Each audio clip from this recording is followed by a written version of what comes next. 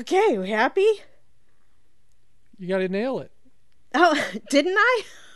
I didn't hear it. Oh, Me neither. seriously? Did you hear it, Ann? No. You cut Oh off. my God. Okay, I'll But say if it it's again. there, it's there.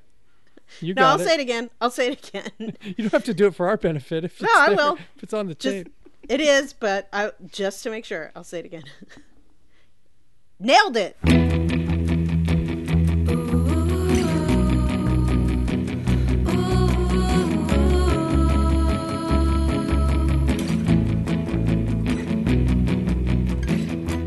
Welcome aboard the Little Red Bandwagon, a podcast about the radio show turned podcast Too Beautiful to Live. On Mondays, we release a recap of the previous week's shows, but on Fridays, we do something different, and it's always fun.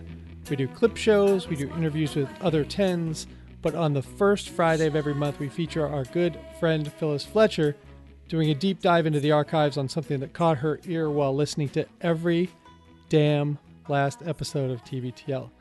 Before I introduce her, allow myself to introduce myself. I am Mike Frizzell. I live in the bird/insect sanctuary in Kyle, Texas. And we have another LRB legend on board to help us break this stuff down today, and that is Ann Lundholm in New Brighton, Minnesota. Hello, Ann. Hello. I'm taking a page out of Susie Burbanks. All caps. So finally, from the Finney Ridge neighborhood in Seattle is our fast friend, Phyllis Fletcher. Hello, Phyllis. What's up, guys? That's a lot of PHs. That's a lot of sounds. It's fancy. So today, Phyllis, you've brought us a couple short clips that involve a Pacific Northwest company that people have a lot of feelings about. And I can't wait to get to that, but I will wait because, as you know, I'm a frustrated journalist who's fascinated with you and your life. Oh, thank you. So I'm going to put you through our daytime Peabody Award-winning adjacent segment while we have you. Did I get that right? Yes, that's absolutely we right. do a podcast about a podcast that is Peabody adjacent. Yeah. Okay. Daytime. We're somewhere in the neighborhood. Yeah. So I'll put you through that. Then Phyllis will set up the clips and we'll discuss. And we actually have some interesting housekeeping notes today, so stay with us for that. Then, as always, we will let you know all the ways to interact with the show. And with that, while we have you, Phyllis, Yes. you, in our chats, you are endlessly entertaining about the things that involve your son, your young thank boy, you. Gus. Yes. One of the things, you don't do a lot of complaining. You're not a big complainer. That's nice of you to say, but I always manage to find something. we have big complainers in the chat. I'm probably one of the biggest complainers in the chat. You generally don't, but there are some issues around parenting, and not around Gus. He seems like a sweet angel most of the time. Yeah. Not around Gus, but around parenting today and the expectations of parenting. And the first one that I wanted to bring up, the first leg of this three-legged stool of competitive parenting is the birthday parties. You seem to spend every goddamn weekend at a birthday party, or you make your husband do it. Right. What I would like to know, I mean, this whole segment's going to be old man Frizz, okay? Great. I never had a birthday party because I never wanted one. The only time my birthday was ever really publicly celebrated was at Farrell's. And if you're from Seattle, you know about this place. When you have a birthday, they have this big bass drum and all the employees come out and they make a big deal. I was probably 6. I dove under the table and wouldn't come out. Aww. So first of all, I don't identify with the birthday culture. Like, look at me, this is my day. I don't want it. I don't want the attention. I podcast. That's how I get attention. Yeah. So wasn't my gig. I think I went to a few birthday parties when I was a kid. It was a pain in the ass to have to buy somebody a present who, this is just some kid from my class and I got to buy him something, or we have to buy him something. I was cheap even with my parents' money. I'll tell you that. Right? I didn't like throwing around my parents' money either. It's like, do we have to go top of the line on this for this kid? Right. I like him, but I don't like him. Right. So now it seems like every damn kid has a birthday party, and they have to go. And my brother got caught up in this because he has 2 daughters, and it seems to be more about, I don't know, more daughters than boys have these parties. But the boys are still having a lot of parties too. Mm-hmm. When did this happen? When did everybody have to have a birthday party every year? And why? It's money, and it's just money we're throwing away. Yeah, yeah. Well, I did go to a lot of birthday parties when I was a kid. And the biggest cultural shift to me from those until now is when I was a kid, until we were in middle school, and even then, most of them were just at someone's house. Yes. Or maybe at a park. So I think that there's a couple reasons for that cultural shift. And one might be that people have fewer children now, so they're used to being around fewer children. Because I got to tell you straight up, like, I'm going to try mostly to talk about myself because, you know, I'm the one responsible for what my child and I participate in. But I don't want to have a bunch of kids up in my house. I really don't. And so we always have it somewhere else. And so the first 2 birthday parties Gus had were just family parties. And we did have one of those in our house. But after that, it's always like, okay, what are we going to do? A great solution we found is that for his most recent birthday, we were able, and actually his last 2 birthdays, we were able to get rent a room at the community center for really cheap.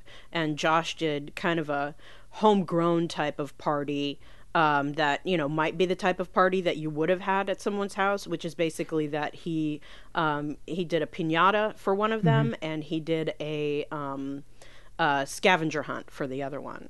And they also got to they had a coloring project too. But, I mean, Gus has been on many, many birthday excursions. One thing that's nice is the more activity oriented and complex that they've gotten, they do also become drop-off parties. But if there's a potential safety issue, a lot of times it's not. So, for example, like, if it's roller skating and the kids don't know how to skate yet, one person's mom isn't going to teach 20 kids how to skate. So, you know, in that case, just in case anyone had any funny ideas, the parents did specifically request that, you know, parents please, you know, stay to either be on the sidelines or skate with your kid. And, you know, that completely made sense. Rock climbing, that was another one that I don't think they wanted us to bail out on that. So, you know, you just kind of sit around. Gus went to a rock climbing birthday party? Yeah, he loved it. Oh, it's I gotta say, I called it rock climbing, but it's a climbing wall. So it's like an indoor. Still seems kind of hardcore to me. I wasn't doing it. And it looked kind of hardcore to me too. So I would say you're correct. I think, and I see it in your notes, and Phyllis, I know from what you mainly complain about in the chats is having to be there. Like, right. And you seem incredulous about this. I never had a birthday party where everybody came and their parents came and stayed. Where were the parties? At people's houses. Yeah, see, that's different. It's very different because at a house, it's like, you know your house really well. There's only so much stuff they could get into. And, you know, to those parents' credit, back in those days, everyone was like, come on in, you know, and I do have some friends who are still like that, but I ain't down for that. And also, you know, I live in a house in Seattle with a yard about the size of a postage stamp, and Gus's birthday is in December. So I'm not up for all of that. But yeah, absolutely. Back in the day, it was like, okay, see you in 2 hours. Drop the kids off at 1, pick them up at 3, whatever it is, you know. And there still are some parties that happen like that. But more and more, it's these activity ones. And sometimes there's a safety thing, and either they request the parents stay, or I just kind of sometimes catch a vibe of like, something could happen, I better stay. Do you ever see our way out of this? I mean, because no. right now you look like a shitty parent if you don't have a birthday party for your kid between certain ages, unless the kid requests not to have one. Well, so, can we go back? And so I do want to emphasize there are some people who still do the house party thing. So they're still kind of living in the 70s in a good way, which is great. You know, they're willing and able to do that. Maybe some of them have bigger houses or bigger yards. Like, that does still happen. And my friend who does that has an amazing yard. So that's good. Another thing that I was like, ooh, that's really smart is one of Gus's friends' mom, she decided, she talked to her son, either she decided or convinced her son or something to have a party with 3 guests. And it was just an after school party. And so she picked up her son and 3 friends after school, and they went to an ice cream place a combined ice cream and video game parlor. And it was great. Like, you know, and I wasn't involved at all other than having to be home when he was dropped off. And it was on, you know, since it was a school day, it was also a work day. So that required some coordination, but I was able to pull it off. And, you know, that was really nice of her. And her son loved it, which is what it should be about. But I think there still are some parents who feel like, oh gosh, I even see parents ask each other, do I have to invite the whole class? And it's like, have to? Who told you have to do anything? But yeah, I think a lot of times people, they kind of are looking to each other for quote unquote, what should I be doing? Instead of asking themselves what they want or even what their kid wants. So it sort of sets off this cycle where then there's this kind of expectation that people give each other unwittingly, I think, for the most part, of, oh, your kid's party's got to be a blowout and there's got to be like 30 kids, and then parents standing around going, oh wow, this is great. Yeah. Well, Gus is a rock star, and it seems like everyone loves to see Gus wherever he goes, and he fits in at all these parties.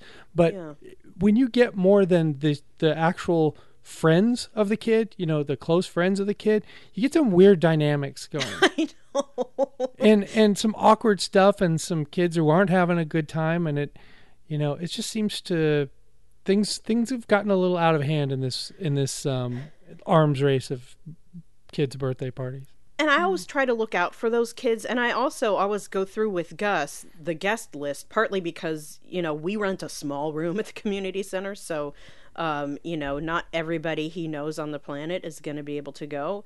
But, you know, I also look out for, once we have the kids there, like, is there someone who seems like they're not having a good time? And, you know, try to figure out what to do about that, if anything. Certainly if someone is acting a fool, I will correct them. That's also part of it when you have a lot of kids up in the spot. But, yeah, it's a whole thing that I try to be patient about, and, you know, and also just really grateful that there are kids who want to invite Gus to their parties.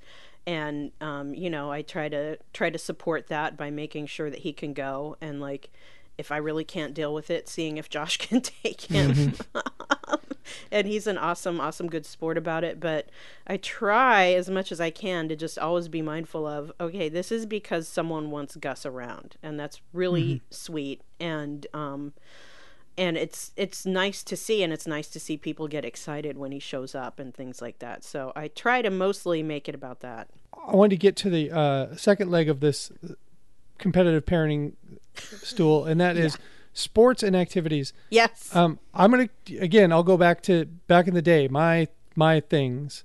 You know, I played the sports I wanted to play. I didn't feel like I had to be signed up for something at all times. I didn't feel like I had to be signed up for multiple things at all times. Yeah. My parents certainly weren't advocating to be taking me around in the car all day long to these different things. So I had to sort of say, hey, I'm playing baseball this year. I'm playing basketball. You know, I'm playing soccer. Yeah. I had to say those things, and I had to get behind those things. But now it seems like kids, there are a lot of kids out there, because we hear it through your experiences with Gus and with Christy and Jeremy's experiences with Ellie. There are kids out there that just, they don't want to be there, but their parents feel like, well, the other kids, you know, all the other kids are involved in these activities, so my kid needs to be here too. I mean, you with Gus, I know, like, when he was done with dancing, you just said, yeah, okay, I'm not gonna sign you up for this. Yeah, I want you to do stuff that you want to do. But you do see kids out there that just aren't interested, right? I do, and it's so sad. I feel bad for those kids. I feel bad for the parents too, and it makes me wonder what is going on that they feel like they have to do that, because there's about a million other things you could be doing. Even if you feel like, okay, it helps structure our day to have some sort of activity. There are so many options here in Seattle, so many, and a lot of them are affordable, but like these are not, lower income people that are at these activities with us. These are people who live in an expensive neighborhood in Seattle. Like, they have many, many options as far as what activities they have their kid do. And sometimes I wonder, is there a reason you're stuck on soccer? Is there a reason that you're stuck on this specific activity? I think that sometimes there are, and I don't know why. And I don't want to front like it was like super easy for me to see my son give up ballet. It was sad for me in a lot of ways, and not because I did ballet or anything, but I just thought he was so good at it, and he seemed to really enjoy it. And the reasons he quit, I think, were very gendered, and they had to do with him finally realizing he was always the only boy, and there was something about other people's reactions to the fact that he did it that he started to not like. And it was hard to see that and be like, okay, how much of this can I protect him from? How much of it is him and how much of it is other people? And, ultimately I was just like, he's not going to be Baryshnikov anyway, so let me just let him quit. Right.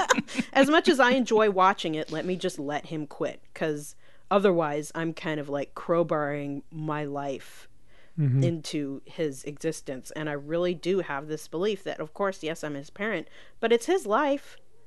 It's his life. And if he doesn't want to spend a significant portion of his childhood and his weekend doing ballet, that completely makes sense, because I don't do ballet.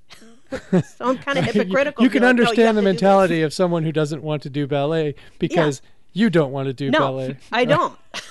Like if I had a kid and he didn't want to play basketball, it would break my heart. Right. Yeah. But it doesn't break your heart if you don't care about the activity, Yeah, not in that same way. I mean, it was really neat, I mean, he was good. It was neat. And, but I've always wondered too, like, how much of that was the fact that I was publicizing the fact that he was doing ballet? Because if people didn't know, he might have had a more pure experience of it, because that's another thing that enters into this whole competition thing is now, as opposed to when the three of us grew up, now there are pictures of everything. Sure. And I admit, like, Gus was the shit when he did ballet, and it looked really cool. And I was like, let me take some pictures of this on the parent observation day and, post them on Facebook and all this stuff.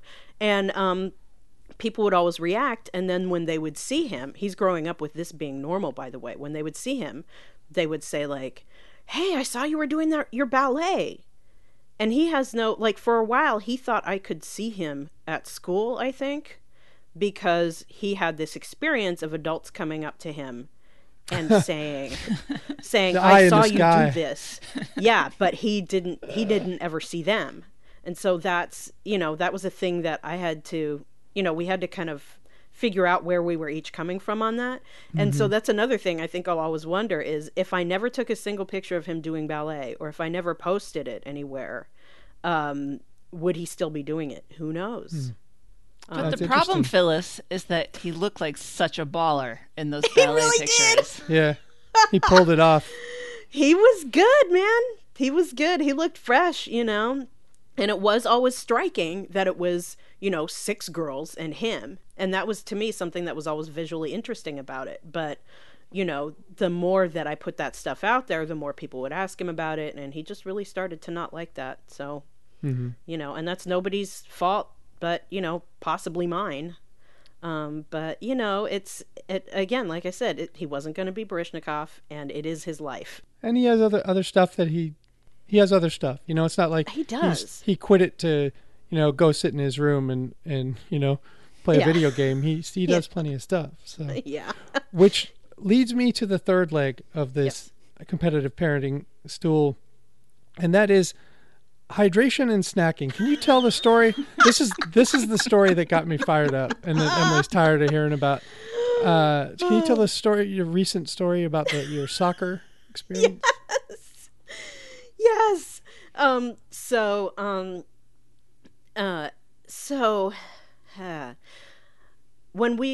Gus is in like an 8 or 9 week soccer or something right now. These are 1 hour combined practice and game situations.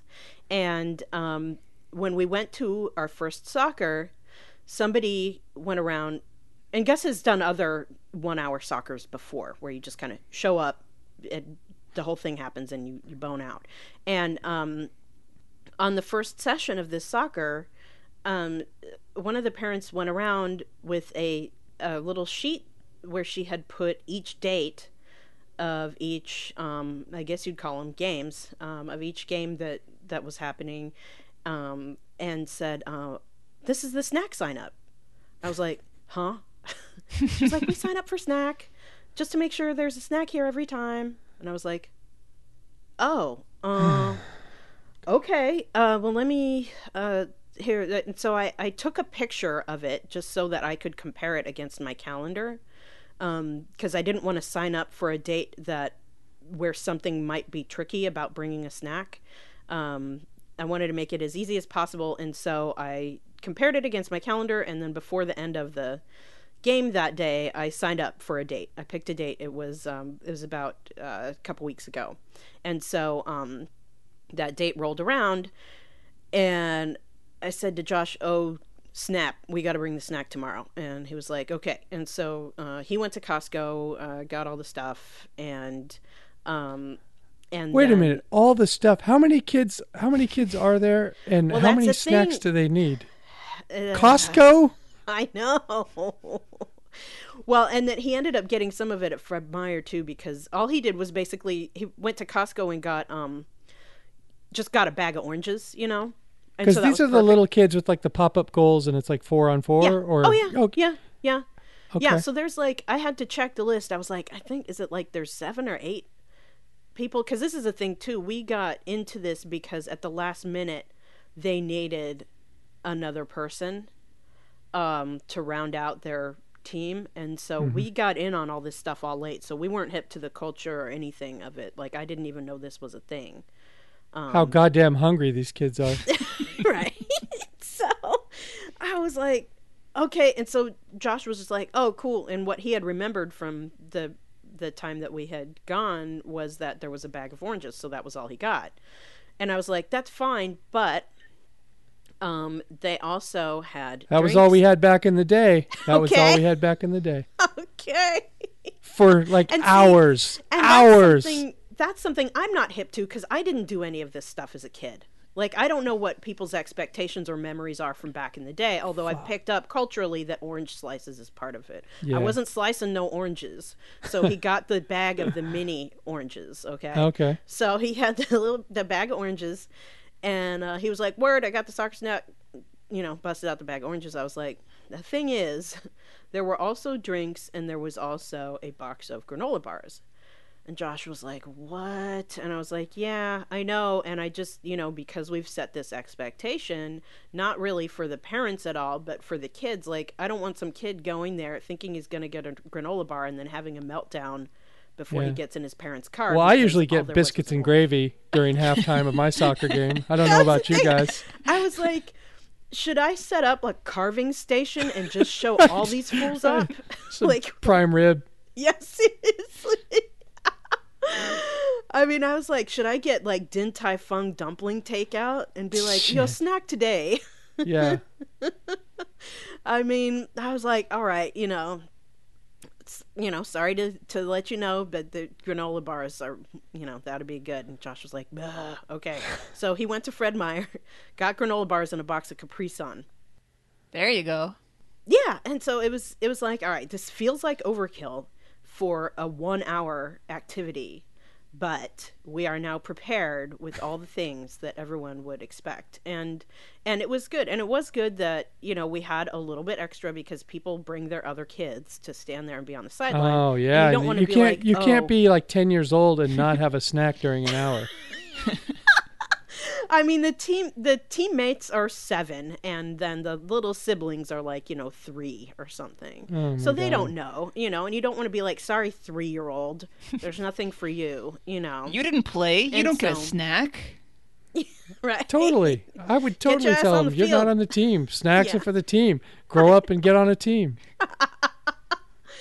So, we had everything, and then, sure enough, like, there was just a downpour that day. It just was insane, the amount of rain, and so my entire snack bag was soaked. I mean, there was stuff for kids to eat, but, like, we basically had way more than we needed, because it's not like anyone was dying of thirst afterwards or anything, but they did definitely come over and bogart some oranges during the little halftime or whatever.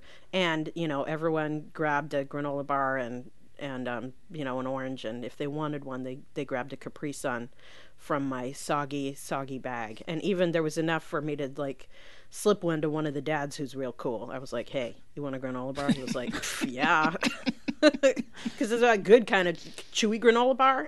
So it's like, I'm into it. So I got to have one too. So that was fine. Then, last week, at some point, so I do this thing where I kind of try to like bone out for a second, because I don't really want to stand there and watch this whole time. So I go, I sneak out, I get some iced tea. I'm like, hey man, I'll see you later. I'm going to get some iced tea. And, one of the dads or moms or someone is like, all right, cool. And I always say, you want me to bring you something? Oh, no, thanks. Okay. So I come back and the snack thing has happened, sort of, except what happened was kids came off the sidelines and like, they were like, where's the snack? And they saw a bag with snacks in it, and they just like kind of went for it. Now I didn't see this with my own eyes, so it's kind of like secondhand info, but like that was one dad's personal snacks that he brought for his actual kids, because Whoops. whoever had brought the snack was not identified. Like it was like, This is a doing the snack. disaster. Yeah, I was just like, what happened? What's going on? So These kids might die. I know. I know. But it's like, to them, they see food and they're like, oh, that must be quote unquote the snack. Like this thing that we've my now God. created expectations around. So what ended up happening, which I don't think you have the update on, is the snack was actually there. It's just that the parent who brought it was like dealing with his own kids or chatting or something. He was like being a normal human, interacting with other people, and like he was saving the snack for the end. So it actually was there, but like because the kids couldn't lay eyeballs on it, they just went for the food that they physically saw. No, you just said saving the snack for the end. So Yeah. Game's over. It's pouring. Kids are getting in their cars with their parents. Presumably, they will have access to drive-thrus, Right. snacks, refrigerators of all kinds. I know. Why? I know. I'm getting I know. madder. I know. It's like, are you supposed to throw a snack at their head on their way into their car? Like, what's happening? So, I mean, the week that I brought it, it was pouring. This time, the weather was nice. And so the kids kind of sat around and enjoyed their snack. And it's like, it's a nice moment. It's not necessary, but if we had not done a thing where, basically what I'm saying is I'm wrong, everyone else is right. Because if we had not at the beginning, if this mom had not at the beginning organized and gone around with a sign-up sheet and said who's bringing snack, we'd be like Do the they doo-doo say team. snack? That's the terminology. What's that? Do they say snack, Yeah, they not do. snacks? Oh, yeah, I think so. I had Oh, that makes me even madder. But Mike, Who's bringing it's snack? breakfast. It's breakfast, not breakfasts. It's I a d- meal. How dare you, snack. Ann? How dare you take her side? Snack. Yeah, it's a thing. It's a thing. It's a total thing. And so I'm like, they're right, and I just need to catch up with the times, because it's really clear that's just the expectation. It's a cultural expectation now, especially if it's soccer. Not really any other activities that I've been involved with yet, but if it's soccer, there's an expectation that there will be a team snack available to everybody. And I think, I mean, I guess I need more data points to know for sure, but I think it's expected that it be available at their little tiny halftime, whatever you call that, and then also at the end. Yeah, so the kids can climb into their parents' cars with sticky orange fingers and just crush granola bars into pirate the booty crumbles on their fingers. Okay. You know what this is making me think about, though? What? I don't know that this is necessarily a kid-only thing, because one of the things that frustrates me the most about being in my choir is that they are obsessed with snack. Wow, there is really? a snack every rehearsal. During the 10-minute break in the middle. It's a 2.5-hour rehearsal, and there's a 10 to 15-minute break in the middle, and everybody has to have snack. And the president of the choir, I did not do this when I was the president, but the current president every week stands up and waves the sign-up sheet and says, we need more people to sign up. We have next week open. We need someone to bring snacks the week after that. I'm like, Oh, God. can you not go one evening without having a shitty store-bought cookie? At 8:15? Yeah, right. It's crazy. Yeah. And then, so The tyranny of snacking is what I called it to Emily. It's I mean, it should be an individual thing, right? If you need a snack, bring it. right. Bring your own snack. And don't bring enough for everybody. Screw everybody else. Make them bring their own snack. I know I'm on strike. When I first joined the Good. choir, I would reluctantly sign up to bring a snack once a semester or whatever. But I never eat any of that, so I decided this year, no, I'm not participating in this farce. I just stay in my seat and check my phone, and everybody else can be social and eat fudge. Yeah. Eat fudge before you go back and sing. That's great. Yeah, I was thinking about that too. Like, how do you work around that when, like, you're supposed to be singing in a second? I do not know. No, that order of Dick's fries is coming back up. Yeah, it's so gross. What the heck, man? Well, this is another thing where I'm like, shoot, if it was the 70s, my mom's thing when she had to bring, like, the Sunday school snack is she would bring a healthy cracker, cheddar slices, and Granny Smith apple slices, and the kids hated it. That sounds really good to Really? me right now. I know, as an adult, like, it sounds good, but my mom was like, hey, if you need a snack, here's something that's good for you, because she hated when this quote unquote snack was just some junk food. You know, she wasn't having that. Yeah. And so she would bring a snack where it's like, hey, if you're actually hungry, this is something you can eat. Otherwise, you can leave it alone. She didn't care. I like that. Yeah, it was good. All right. So speaking of snacks, the best place to get them in bulk Yeah. is Costco, as you Yeah. mentioned earlier. Josh makes his Costco runs, and you brought us a couple of clips that involve Costco. Can you set this up for us? Yes, absolutely. So let's go all the way back to May 2009 when Luke was still on Cairo Radio, and he had a challenge, which was to get 1,000 people to TBTL night at the Mariners. And if he could pull it off, they would let him throw the first pitch. And they did end up letting him throw the pitch. But a couple nights before the game, they weren't quite there yet with the ticket sales. So we're at 700 and change. If we can just get like 100 more people to buy tickets, I think we'll be in good shape. I'm all excited for my mom to come. My mom does Costco samples. She's one of the people who cuts up a sausage for you when you're at Costco. And I said, Mom, you got to come to this game. I might throw out the first pitch. This is a huge thing. And she said, okay, I really want to. But she goes, I'm trying to, impress my manager at Costco because I want to get a job there. And she goes, and you don't understand, son. I just spent an hour filling out an online application. So I'm not going to just blow this off. And I said, I understand that, Mom, but like, how many times is your son going to throw out the first pitch at a Mariners game potentially? She says, you don't understand. It was like an hour online filling out this. She like, Is the interview at the same time or something? no, she wants to be on, this is their big weekend, Memorial Day weekend. It turns out in Costco sample world and Costco world, Memorial Day weekend is probably one of the biggest weekends of the whole year for them because everyone's barbecuing. All kinds of stuff goes on. People flood the Costco. And so the people that they demo the different yummy treats. And by the way, those things are good. Like, if you're hungry, just go to Costco and just graze. Go there on like a Friday afternoon, Saturday or Sunday. There are so many different stations where people are making awesome food. You could just, like, it's like a buffet. Free buffet. So anyway, she's trying to get she wants to go above and beyond just being like one of the demo people, which is kind of seasonal help. She wants a regular 9-to-5 job at Costco.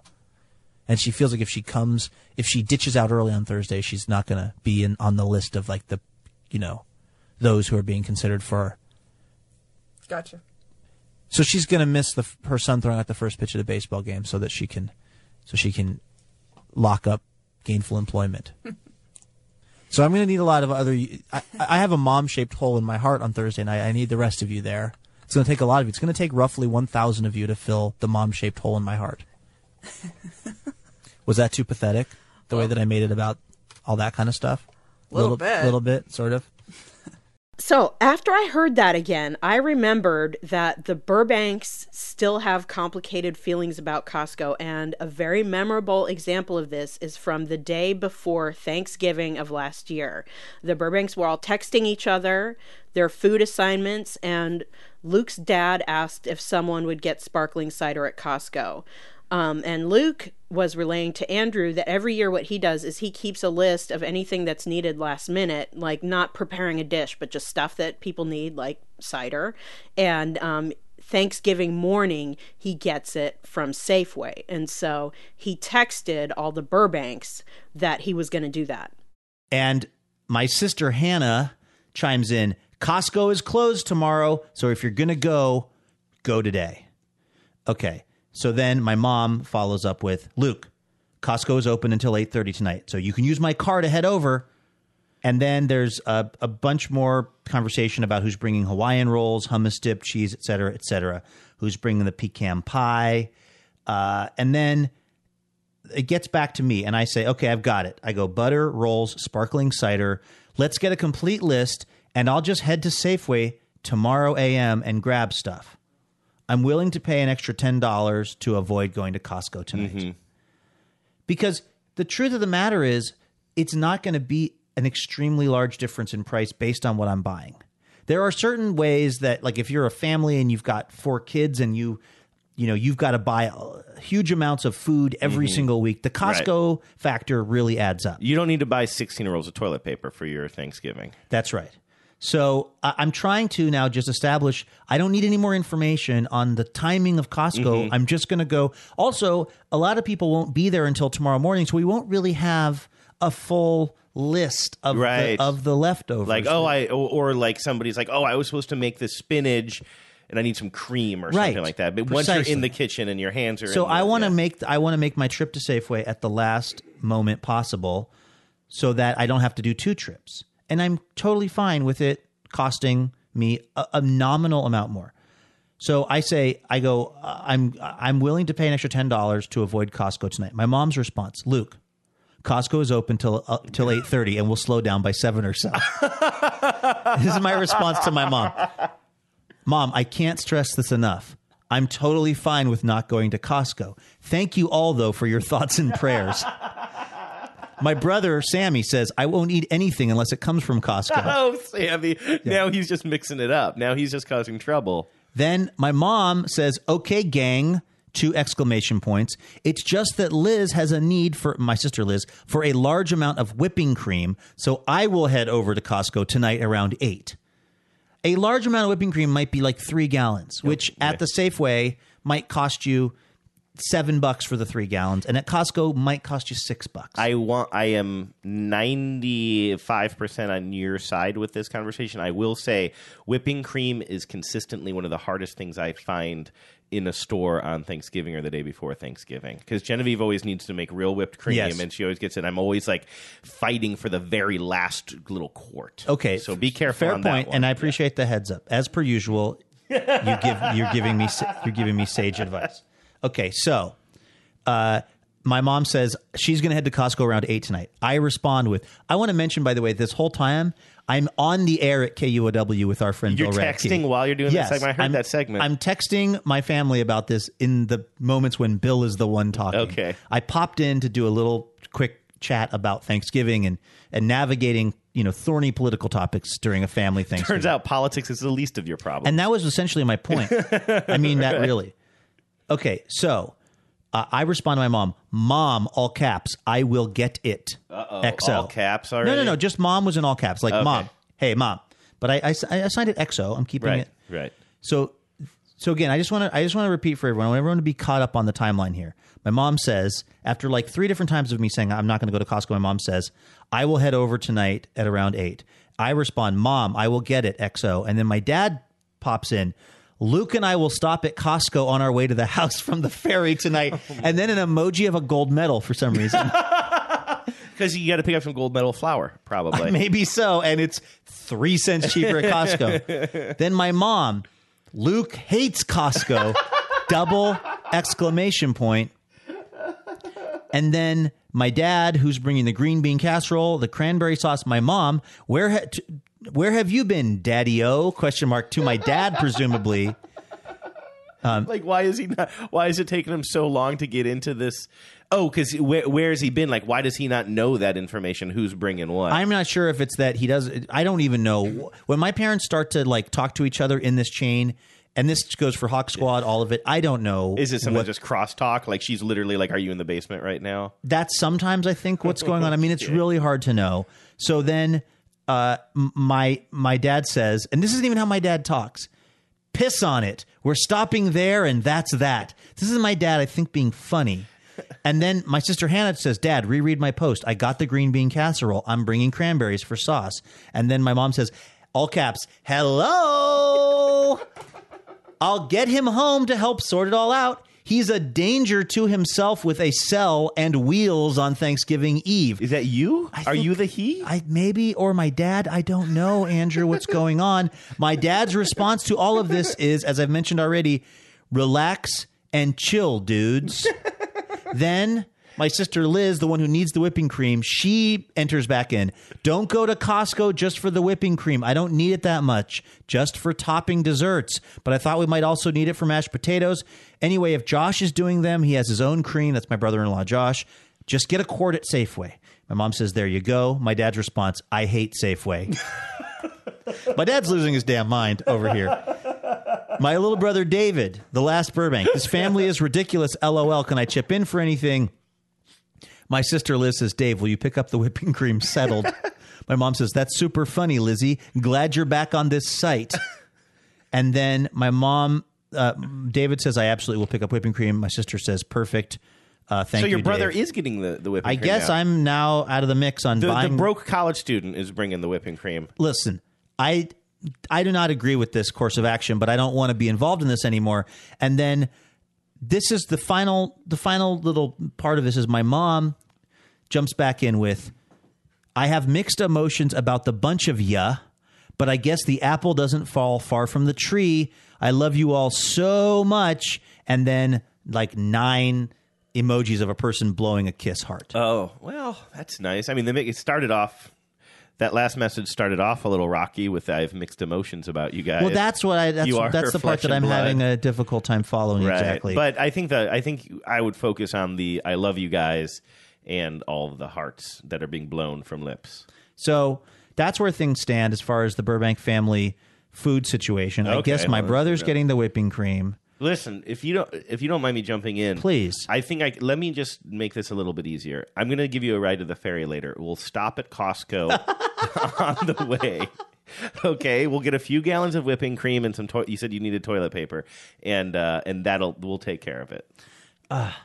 Like I would now I'm tempted to go to the Costco in Silverdale, buy everything, and then also go to the Safeway in Silverdale, buy everything again, and just do a comparison of how much I save by going to the Costco. I want you to instead. Why don't you just come go to Costco but also just totally do it? Like, do they sell? I feel like they must sell Costco mesh back baseball caps or something like that? Could you get like a sweater that says like I left my heart in aisle 3 and it says Costco at the bottom or something like that? Like I just Well, my mom used to work at that Costco. Oh, really? Yeah, she So used to if you do the could get, samples. like- She used to cook the pierogies and stuff that you'd like sample.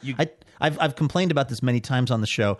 When we did TBTL live from the baseball game and I was able to throw out the first pitch, which was, a really big thing Never for stop me. bringing that up. Any chance I get. My mom was considering, my parents were not going to come for a period of time because my mom said, this is when my mom sold samples at Costco.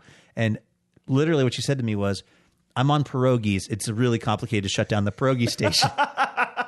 To try to get it closed and get out of there in order to make the ferry to get to Safeco Field to see their son throughout the first pitch at a baseball game. They ultimately came, but they were going to not come because my mom was on pierogies that day. Right. The funny thing about that is it reminds me of...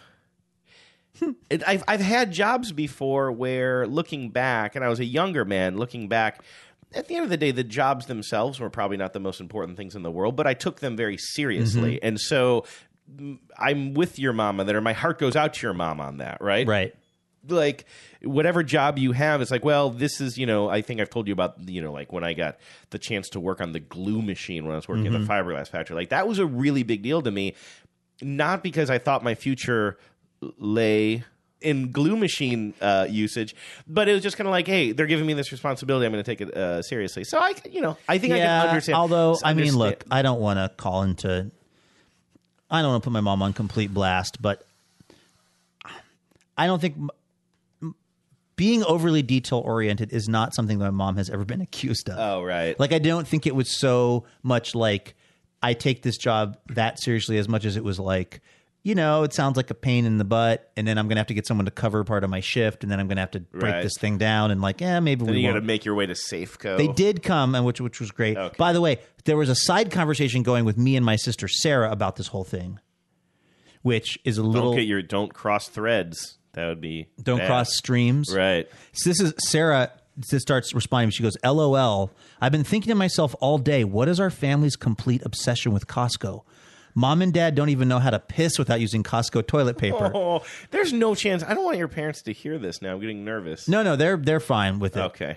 All right.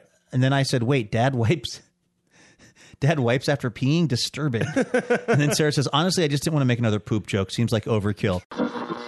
That's the saddest thing I've ever heard. You're a gross person. Doing it well.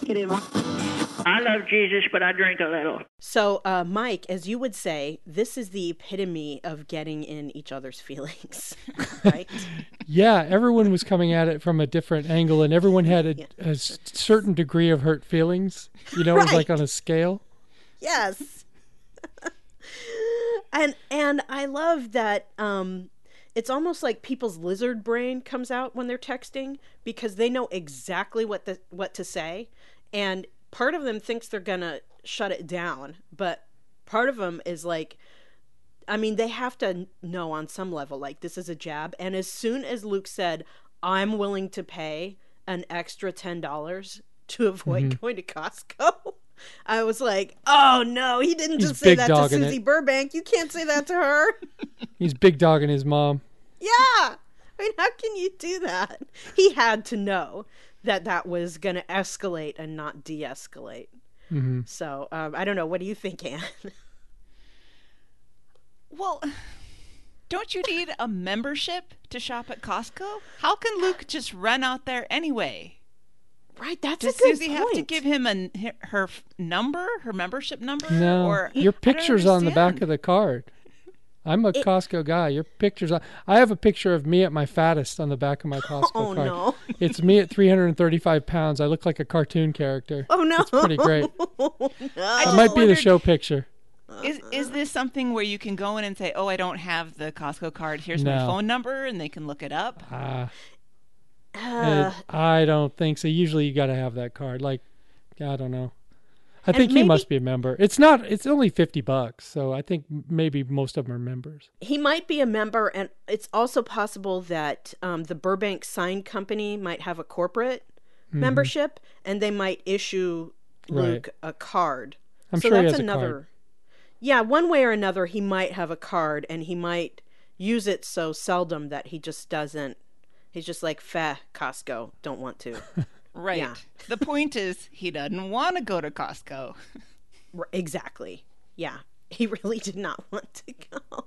And I can understand that because it's a commitment, because it's so huge that even just deciding you're going to go just that decision is like, all right, I'm automatically going to be there an hour, because you have to park probably really far away on the day before Right. Thanksgiving. You have to walk all the way to the door, show your card, and then you have to navigate however many, football fields of Costco floor you have to cover to get your stuff. Right. And then you have to stand in a Right. huge ass line.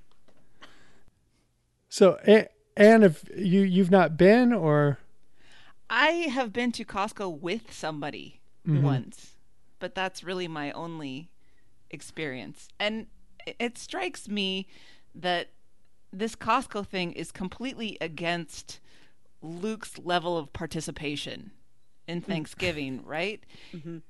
He can't be trusted to bring a dish. All he can be trusted to do is bring the odds and ends leftovers. And like you're saying, Phyllis, if he has to plan an hour to go at Costco and, take the shuttle bus in from the parking lot, this is really getting way more of a commitment that he wants to make. And especially the day before Thanksgiving, when people's emotions are ratcheted up, it's really good that he knows that about himself.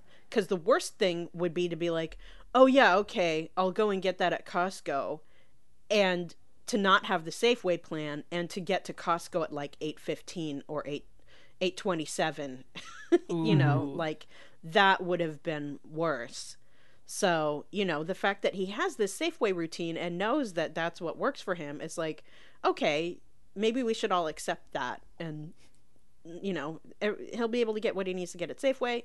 It's all good. But, it turned into a massive pile-on, which was hilarious, and I love that. Right.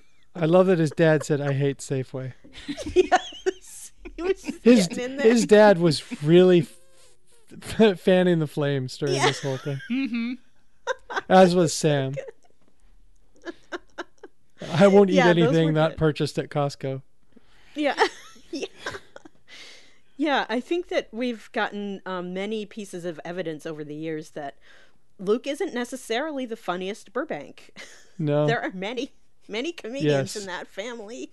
Yes. If I was Luke, I would have sent a side text to Sam being like, would you please shut up while I'm trying to get this done? Yeah, would you stop it?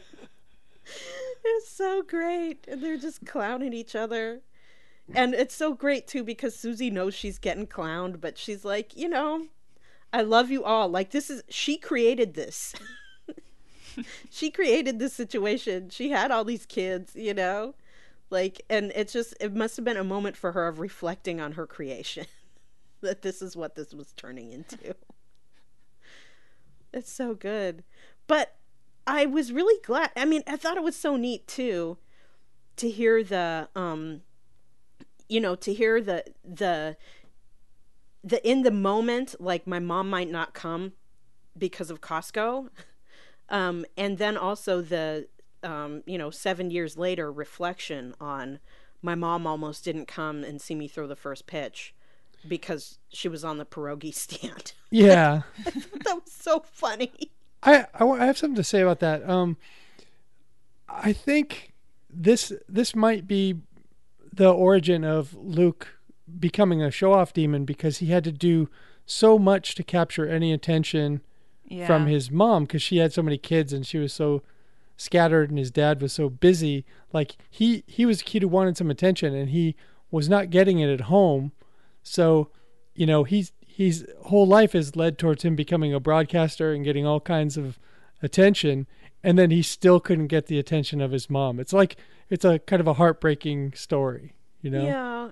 And also, like, just the fact that it involved a job and money, and, just knowing that there were times that he grew up that he felt like they were going without, and they probably were, and just knowing that his mom was so frugal, like, probably there were some feelings about that tied up in it too.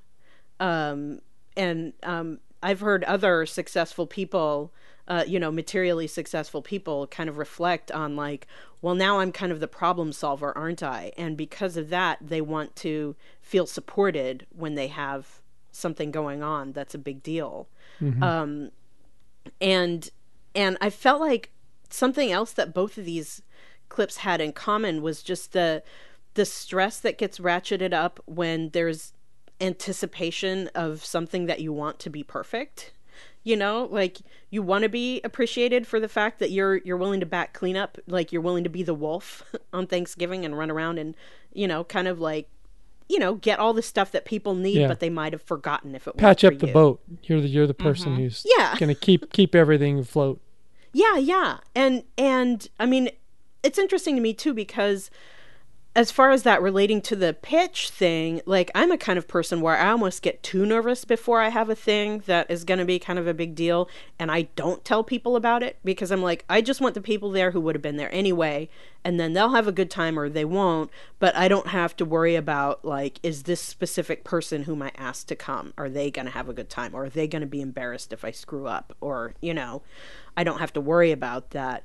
But, he's different about that kind of thing, and he really, really wants them there. And I think it was probably a big surprise when she was like, ooh, I don't know. I don't know. And he had to turn it into, this might be the only time that your son, now, she has more than one son, but, I think the way he put it was, this might be the only time your son throws out a pitch at a Mariners game. It's like, huh. Yeah, and to her credit, she responded to that and she got out of her shift and she was there. And I bet she really enjoyed it too. She put someone else on the pierogies so she could get out of there faster. So great. I love that. It's so great. But, I mean, and I'll probably have moments like this as a parent too, where I have to be like, oh, that's important to him. Okay, I'll be there. Like, I could screw up like that too. And, I would like to be able to figure that out and get there if I possibly can. And what was your experience with your parents? Did they ever come to your stuff or did you feel supported in that way? They came to all my stuff and I never really felt supported. Is that weird? I always felt like my parents came out of duty. Like they knew that as parents they had to come to my thing, but I don't know that they ever enjoyed it. And that's sort of what makes me sad. And then when I mean, so faithfully all through high school, they came to every choir concert and every theater production that I was in. That was great. And then I got to college and I went so far from home and they didn't come to see me for anything. And at the time I just thought, well, that's not practical. Why would they go drive 14 hours to Cleveland to come see me do anything? But then my brothers went to college and they would go to their stuff, and Carl went to school in northern Minnesota, so that was about 4 or 5 hour drive there. So it's not as far, but they used to go to his stuff and they went to frickin' California to see Matt. And at that point I started thinking, now wait a minute. Why do I not count as much? So I wonder exactly what Luke's family dynamics were there. Was Susie as not uninterested, but as conflicted about all the kids? Or is this something unique to Luke as the oldest child? Or how is this all working? Yeah, that's a good point, because he has a lot of stuff. And what she might not have heard in that moment was that he really wanted her there, or he might not have even realized how much he wanted her there until she was like, because here's another aspect to this. I had to thank you guys for helping me listen to all these episodes to find this exact moment, because it hasn't been archived, which I'm sure we'll get to later about how important that is. But I had to listen to many, many evenings of TBTL to find the exact moment where he complained about this. And part of the thing was, it really was set up as a thing of, it was a radio promotion. Can we get 1,000 people there? If we get 1,000, Luke Burbank will throw out the first pitch. And the way he initially told his mom about it, at least the way he explained it on the air, was I might get to throw out the first pitch. So she might have even been thinking about it as a thing of like, oh, well, since it's not for sure that he's going to throw out the first pitch, let me just let him know that I might not make it to that one. You know, like there was, and who knows, maybe it was set up that all along of like, look, you'll be throwing out the first pitch, but we need to build suspense and say that, you know, only if you sell 1,000 tickets, which they didn't, by the way. They came close. They sold 800 something, which is, you know, once you're close, or you know, they don't really probably have a plan B for who's going to throw out the first pitch. So. No. Oh, who we got? Right. Right. Exactly. I mean, but do they just skip that sometimes and not have someone throw out a first pitch? I don't actually know. No. Oh, they always have a ceremony every first time. pitch. Yeah. Okay. All right. Well, so maybe he knew, but the way he was saying it on the air, he was like, "Oh, Mom, I might get to throw out the first pitch." Well, they may have convinced him that they did have a plan B, so he would keep pimping the tickets. You know. Keep it up. Yeah. Yeah. Because he only announced, I think it was 2 nights before the thing. That was when he announced that he was definitely going to be doing it. I think if I were the Mariners, I would get your credit card number and whatever you came up short, those tickets are. Well, he doesn't have enough money on his credit card, though. No, so. No, he doesn't. Yeah. So, but you know, it might be hard for her to sort what's important for me to be there and what's not, because he has so many things happening, especially now. That's a good point. Yeah, it just, you know, she still had some kids at home. She was trying to make some scratch. I get it, but the way he talked about it was very, very funny, and I thought it was hilarious. And I think it's hilarious every time he brings it up, and just how it's funny because there's definitely some like actual negative emotion there of like, Mom, get it together, like this is important. But he has such a funny, loving way of expressing that it's hilarious, and I love it every time. It's so funny. The pierogi thing is just, that makes it even funnier.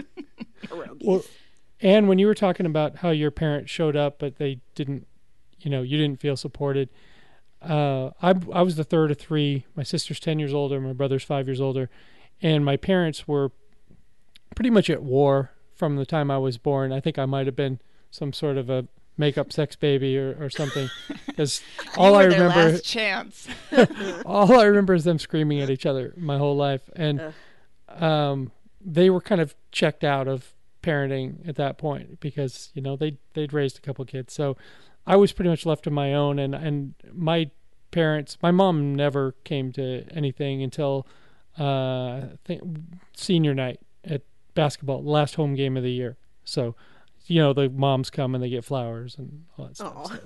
So. But my dad, you know, he came to some stuff, a few things or whatever, and he coached my brother in baseball and stuff. But by the time I came along, you know, we were talking about earlier how the parents are expected to hang out during these practices and all this stuff. By that time, parents, I mean, most of the parents, there was an opportunity to drop your kid off for a few hours and go do, you know, for my dad, it was drink Ole Talls in his Ford LTD. But nice. For other parents, you know, it was like a break or whatever. So, sweet relief. From having some quiet little kid around all the time who needed to be fed a snack every hour or he'll die. So, but here's the thing. If I was going to throw out the first pitch at the Mariners game and I called and told my dad, he knows what that is. He'd be like, oh, that's fantastic. I'm going to be there. But I think some of it is Susie, you know, she doesn't understand sports or, you know, that kind of thing. Yeah. It's a huge deal for people to throw out a first pitch at a Major League Baseball game. There's only so many of them, and you're joining a group of people that's actually done it. Yeah, that's amazing. And then you ruin it by checking the runners. Were you there, Mike? No, I wasn't. I think I had to work that night. I was not in attendance. I was still working in at Costco? Seattle, but not at the game. Were you on the pierogi station? Yeah, I couldn't get away from the pierogi stand. Probably not too far off. I was probably working some event selling pizza. Wow. In a slice suit or something, dancing around. Right. I think it's a good point that maybe Susie doesn't understand the significance of this, but I also think it's worth knowing or thinking about that working at the Costco where, I mean, Luke kind of giggles about it, at the Costco, serving the pierogies is where she is. But I would think that being a mom and having those 7 kids for all those years, it's really hard to maintain your own identity. And as kind of silly as it may be, working at the Costco was a thing that Susie was doing for Susie, where she could have an identity that wasn't mom. Go and be among adults, hopefully, and do a thing that is not in service of her family. I mean, I guess the money. I bet she was good at it too. I mean, she probably sold the hell out of those pierogies. Because I was, as you were saying that, Anne, I was just thinking about how there is a certain performance aspect to being the sample person, because a small crowd will form, and if I don't know how they incentivize this at Costco, but I mean, if you're good at explaining what it is in a way where you're kind of rotating information and getting old people out, new people in, hopefully people picking up a box or a carton of the thing on their way out, like that's a skill, I mean, there are people who are great at it and there are people who are just like, meh. But what makes it fun when you're having to stand there and wait is like if they can get you more interested in the product by telling a little story about it. And they never go overboard or anything, but like if she got to finally do something that's like, hey, like I'm making money here and I'm making money for the company and I'm good at this and I can do my little rap and make up my little thing about the pierogies, like that's kind of cool, and she might have not wanted to miss out on that for the day. And like part of it too, as we heard in the early iteration of the story, was she was trying to impress the managers to get more hours. So yeah, I totally get that. I don't think anyone could move more mini corn dogs than Susie Burbank. Word. People just picking up boxes left and right because it's so delicious. After her speech, they're like, they don't even need mustard. She might have a little song about it. Where do we think that Luke gets it from, if not from Susie? Yeah. I mean, she's very creative. Luke's Magookles for sale, and hello. I say, what's up, dog? All that stuff. It's awesome. Can we talk a little Costco at this point? Yeah, let's do it. Okay, all right. I am a member, as I mentioned, with my fat picture on the back. And I get asked a lot in there. Is this you? Is this really you? I said, yeah. This is the outside nesting doll of me. Dear. So I'm a member, and I love Costco, but I have a very regimented relationship with Costco. I only buy non-perishables. Okay. There. I mean, when I used to, work events back in the day, I used to buy a lot of stuff for my job. But now I only buy non-perishables, and I go on a Monday or Tuesday morning at like 10 o'clock, park very close. And I don't participate on the rare occasions when I am in there when they're doing samples, which are not Monday and Tuesday morning, but when I get stuck there at times when there's more samples, I don't want any part of that stuff. Me neither. In fact, I resent them being in the aisles because they delay my shopping experience. Right. I'm not there to eat. You know, I don't need a snack every time I come around the corner. I have, I just played soccer. I had 4 snacks. You trim and slim now. You don't need those snacks. Yeah. Right. And yeah, here's the thing. If I was hungry, I'll avail myself of some of this massive amount of food that you have here and take it home and eat it. Jesus. Or stop and get a hot dog pizza on your way out. I have partaken in the hot dog. I've never. Okay. I don't think I've ever gotten the pizza, but occasionally, if I don't have very many items, or I will pull over and get myself a hot dog there. Oh, and I buy TVs there too. Oh, word. Yeah. I think our TV came from there too, I think. It's totally. I mean, I think Luke, he's turning up his nose, but I don't think he really understands how much you do actually save. on stuff there. I mean, Yeah. Phyllis, you're not a fan of going, but you're a fan of the concept. Yeah, because few years back we had like a 1-2 punch financially at one point where Josh's previous employer was trying to survive, and they cut everybody's pay. It was eventually restored when the company was acquired, like with back pay and everything. But for a while, we just didn't have as much coming in. It was a big cut, 20%. And the daycare bill went up by about that same amount. So it was a huge hit when Gus was a toddler. And it's like, wow, we got to change some things up. So we completely stopped drinking, completely stopped going out. Those were temporary. We drink and go out now. And Josh was like, I'm going to start going to Costco. And so he started going. He goes twice a month. It just is easier for the planning for him to not have to do a huge thing all at once every month or two. So he just kind of integrates it into his shopping, and he fills up there, the gas tank. And it really worked. It was amazing. I mean, he's a good shopper and planner that way, but I think I only went like twice. I was like, I'm out, man. I can't. Because also Gus was really little, and it was hard to bring him. And and we're on a kind of family friends membership, and so it actually had to be a decision who was going to get the card, me or him. And we just decided early on, why don't you get it? Because, you know, I was like, I'll stay home with Gus if need be. And to this day, I'm so grateful that we decided it that way instead of the other way around, because it's just not my bag, man. You know, because we have to go when all the other suckers go on Sunday. And it just blows. It's so horrible. Like, and, you know, Josh has the patience and the mentality for it. And he likes to keep his eye out for like, ooh, are there any, you know, like if there's some sort of big thing that we need, like when our old TV was crapping out, he liked to keep his eye open for like, what's the deal with TVs here, you know?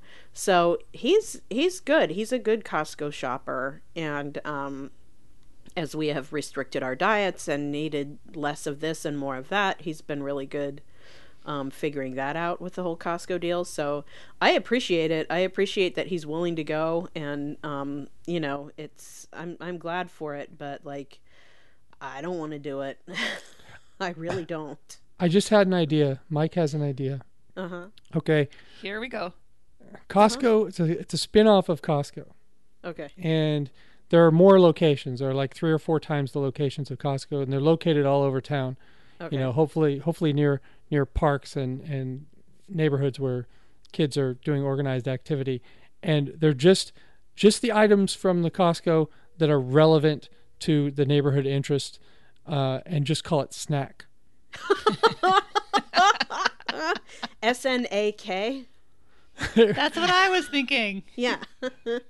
Yeah. So it kind of sounds like an IKEA type situation or whatever, right. But it's just Costco snacks and drinks and whatever you're going to need for those kids, so they don't die during an hour. Yeah. A snackless hour. Yeah, right, exactly. And then also if they could bust out, because I got to say, those pizzas are good at parties. Like every now and then you'll be at a party. Oh, this pizza's pretty good. Where'd you get it? Costco. What? Yeah, yep. Like, you know, they could have a little pizza truck. That'd be pretty good. But yeah, like that's the only, like if I could set it up like how I were doing it, could do it like how you're doing it, where it's like nobody's there. Yeah. And you go boop boop, and you know the store so well by then that you know exactly where to go and what to get. Like, I respect that. I think that's kind of cool. It's one of the benefits of working nights is you can, because I hate shopping. Right. So if I work nights, I'm never facing a bad shopping situation unless Emily drags me somewhere on the weekend or something. Right. And then during the week, on those weekday mornings, you're saying they don't do the sample thing? No, there's not enough people there to justify it. You know, yeah, that works. If you wait till around lunchtime, then they fire up some of that stuff, and then see. You know, people circle around it, and then you have to try to find your way around them, and I get pretty resentful. A lot of bad behavior at Costco. Have we talked you into it, Ann? thought about Costco a lot. I mean, obviously, I am one person, so I don't know. You'd how have to that be on works. my plan. But I have been thinking it wouldn't necessarily be a bad thing because I bake so much. Yeah. To buy my baking supplies in Costco bulk. But the problem is I don't have anywhere to put a 5-pound bag of flour. I don't have a big pantry in my house. What would I do with it all is the problem. You know, I learned a while ago that that Mormons are really good at this, because there's something that has to do with their belief system where they have to have a certain amount of food in their pantry at all times. And I saw this like 5-gallon, like it's basically like a Rubbermaid or Tupperware type of, actually it has to be way more than 5 gallons. It's a huge drum full of flour, and it was like stackable, and it seemed like the kind of thing where if you got the right shapes of things, you could have a really compact little like apocalypse pantry in even a small space. So maybe you need to get your Mormon homies to get you hip to that. Maybe I do. Yeah. Yeah. Like there might be like a Mormon like pantry Pinterest board that would give you some ideas, and then you could make full use of your Costco membership as a But baker. don't go into Mormon Reddit. I've made that mistake before. Don't go into there. Stick with Pinterest. Yeah. Yeah. Oh dear, let's see. I just Googled Pinterest Mormon pantry, and the first thing that comes up is 17 best images about my Mormon closet. Oh. Something about food storage. I think there are a lot of Mormons in the closet. There are a lot. Stop. Sorry, Macaulay. Stop. But yeah, it's kind of cool, because when I saw it, I was like, oh, you know what? If it came to it, they wouldn't have to go anywhere. They have all their stuff right here. And these were friends I had who weren't like practicing anymore, but they still had some of the cultural things about being Mormon, and they had this giant ass, huge thing of flour. They probably only have to buy flour like once every year or something, I guess. Can I have a huge container of chocolate chips? That's what I want. Yeah, totally. I'm going to have a gallon bucket of chocolate chips. You can do that. And just smash your face in there when you're in your feelings. Yeah. Yeah, see, now you're talking. All right, I'm getting on board with this plan. Cool. All right, you guys, anything else on these clips? Well, I have to say that when I think about the samples and people like Susie selling them and things like that, I'm like, you know what? That is building the next generation of Costco customer, because that's what true. Gus loves about going there. He loves the samples. Mm-hmm. And I don't know that was a deliberate thing on their part or not, but he will not only tolerate but look forward to going to Costco with Josh because of the samples. He's part of the snack generation. Is Exactly. it this generation snack? The one after millennial? Yes. And the hydration generation or the snack generation.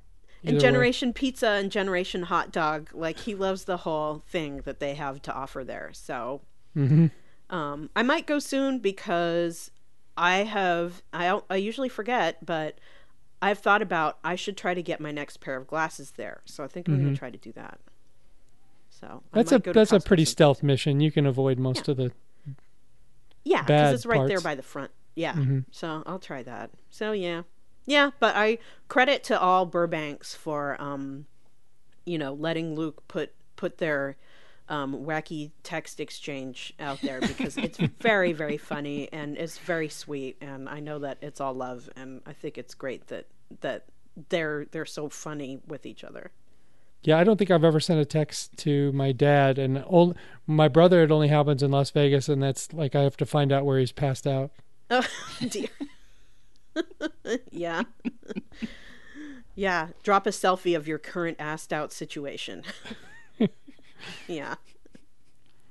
All right. Well, Ann, you want to keep some house? I will keep some house. It is the beginning of the month, the beginning of May, right? We are in May. And so it's time to announce the winner of the April drawing for our Wagons Full of Loot contests. Our regular listeners will remember this contest is that for every day you archive an episode of TBTL, you get entered into a drawing to win a fabulous wagon full of loot from one of your LRB hosts. And I want to announce the winner. Christy told us who it was, and it is our friend Sarah Settlemeyer. Congratulations, Sarah.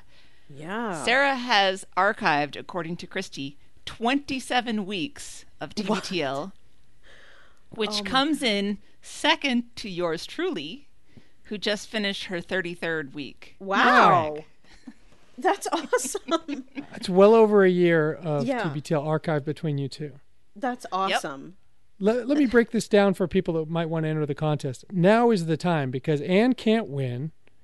Nope. And Right. Sarah already won. Yeah. So every day is more valuable now as far Yeah. as raffle entry, because the whales in this ocean have been taken out. Right. So I say it's now is the time to strike. Yeah, get in there. It gets hard to do the archiving when I do so much work on this show, but I've been trying to pick it up again lately. And I just got assigned my new week, and you want to know what week it is? What? It's the special Frizzell week. Oh, wow. So I get to archive Mike's interviews with Luke about his jail Wow. experience. Oh my goodness. I'm sorry you have to listen to more of my voice. I know, so this is like the 6th or 7th time I will have heard it, so I can just fly. That's awesome. Yeah, it's true. You could just fast forward. You could probably talk along with it at certain points, right? But it's really funny what some of the fun things that you come across. Like Phyllis was mentioning the Susie's sayings, and I just came across the original I say, what's up, dog? That's so great. And it was hilarious. So I really encourage everybody, if you ever thought about it, it's not too late. Come on in and archive some shows and relive the past and maybe win a sweet prize. Oh, also, someone else who has been taken out of the pool who has archived a lot is me. I archived a day, but I'm not eligible to win either. You chump. I don't think you submitted the day. So I think I did. I don't know. Maybe. It's the thought I'll that search counts. the archive and see. It is literally the thought that doesn't count, Mike. Counts for 0 in This interview is over. Boo. Well, thank you to everybody who has worked so hard putting this archive together. I use it all the time, and I think it's great, and it's a wonderful thing that everybody's doing. Mm-hmm. And speaking of somebody who has done some archiving and who, in fact, was a winner of a wagon full of loot, we are going to have a guest host coming up on next Monday's recap, because Bobby is busy and Meredith is hosting some Tiny Fence concerts in Denver. And so Mike and I are going to be joined by Naomi Hilliard as the third Mike. And so we're really excited. We're hoping we can get her to open her wagon full of loot on the air. And I hear it's very special. That's all I'm going to say. There's no way it's not, considering who it came from. Right. Exactly. Involved with the show, go to our website at littleredbandwagon.com. You can check us out on Facebook, on the Stens page, or on our page. We have a lot of fun over there. Show Twitter is at LRB Podcast. Email us at littleredbandwagon@gmail.com. The voicemail line, 802-432-TBTL, 802-432-8285. Ann, you want to get us out of here? Until next time, this is The Next Party. We love you, Jen. Nailed it.